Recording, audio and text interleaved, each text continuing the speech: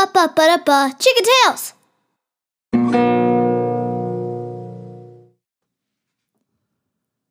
Hi everybody, and welcome to Chicken Tales. I'm so happy you've joined us today. My name is Sarah, and this is episode 20. Today we have a story from Alma, Grace, and Kaya, and one from a chicken named Clara. Plus, a funny joke and a silly activity of the day. So grab some fuzzy slippers, have a glass of lemonade, and get ready to listen to some Chicken Tales. Our first story is called The Lemon Bottle Lagoon by Alma, Grace, and Kaya. Once upon a time, there was a giant. Not like a smaller giant the size of a house, or a medium giant the size of a school.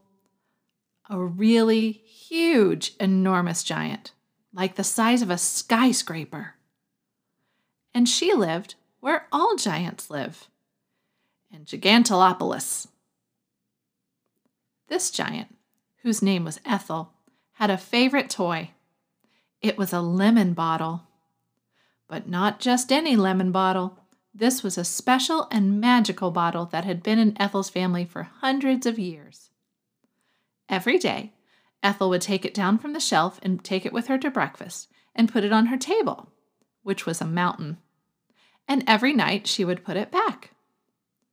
What was special about this lemon bottle was that there was still water in it. Well, actually, lemonade. A lagoon of lemonade, to be more precise. A mermaid lagoon.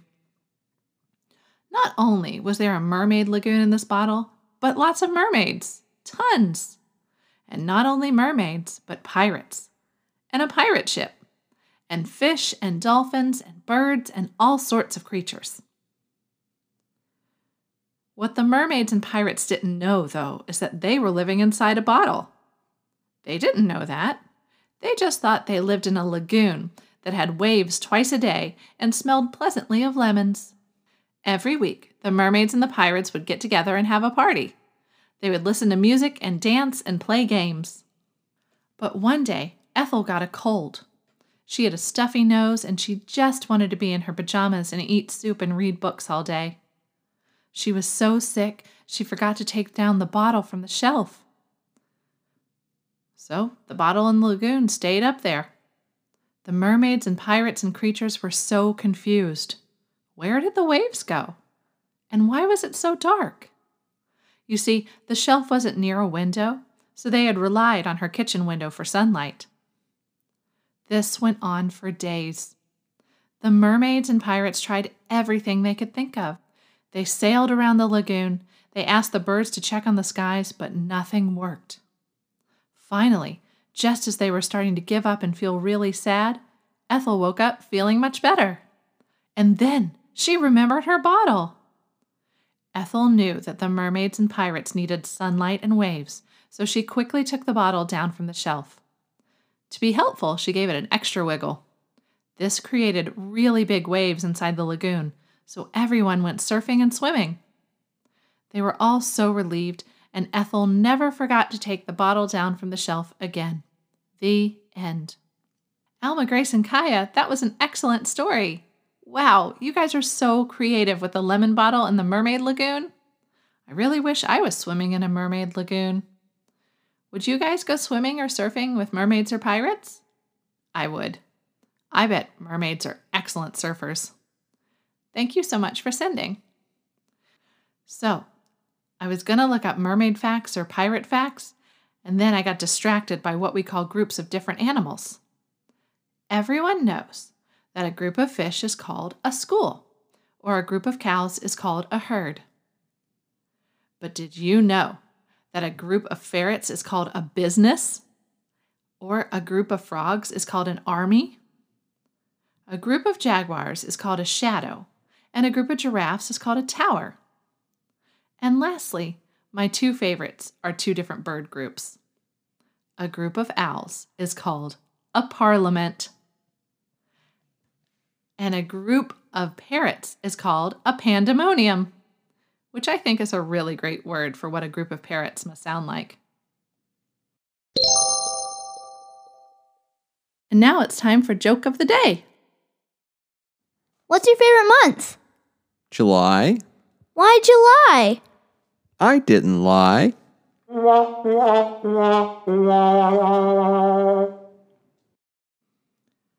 Our next story was sent to me from a chicken named Clara. She lives on a farm in southern Vermont. Clara's story is called The Chicken Ocean Adventure. Once upon a time, there was a chicken named Clara and a rooster named Lamar. They lived on a farm and had lots of friends. They were a good pair because Lamar was very brave, and Clara, well, she could be kind of timid at times. Ever since they were baby chicks, Lamar had dreamed of going to the ocean. He had read all the ocean books he could find. He knew all about the sunlight zone, the twilight zone, and the midnight zone. Lamar wanted to go to the midnight zone and see creatures that had bioluminescence. The problem was they were chickens on a farm that wasn't anywhere near an ocean. But one day, Clara overheard the farmer talking to her family about going to the beach. That gave Clara a really good idea. She went to the shed and got to work. A few weeks later, Clara woke Lamar up very early in the morning, before the rooster got up even, before the sun. She led him to the farmer's market and told him to get in a suitcase. Lamar had lots of questions about this, but Clara said she had a plan, so they both got in. A few hours later, the truck stopped and Clara and Lamar peeked out. Do you know what they saw? The ocean! They hopped out of the truck and scurried to the beach. But Clara wasn't done with the surprises. She had made a chicken-sized submarine so Lamar could explore the midnight zone. He could not believe it. Lamar got in the submarine and started to go beneath the waves. He went down, down, down, down, and was in the water a very long time. Clara started to worry. But after a while, Lamar and the submarine came right back up. Lamar had seen so much. He saw anglerfish, yeti crabs, and even a Dumbo octopus. Lamar was so grateful to his friend. She had given him a wonderful gift. But the fun wasn't over, and they were going to be at the beach for a whole week. So they spent the rest of the week building sandcastles, reading books on the beach, playing games, swimming, and doing all the things that chickens like to do on vacation. At the end of the week, they snuck back on the truck and went home. The end. Thank you, Clara. You are our very first chicken author. I feel so lucky you sent us this story. Wait, are you the Clara from the story? How was the beach? What do chickens like to do at the beach? We need to know more. Next up, the silly activity of the day. For our silly activity, I want you to be like Clara and Lamar. I'm not asking you to build a submarine to go into the ocean, although you certainly could if you felt like it. I want you to act like a chicken.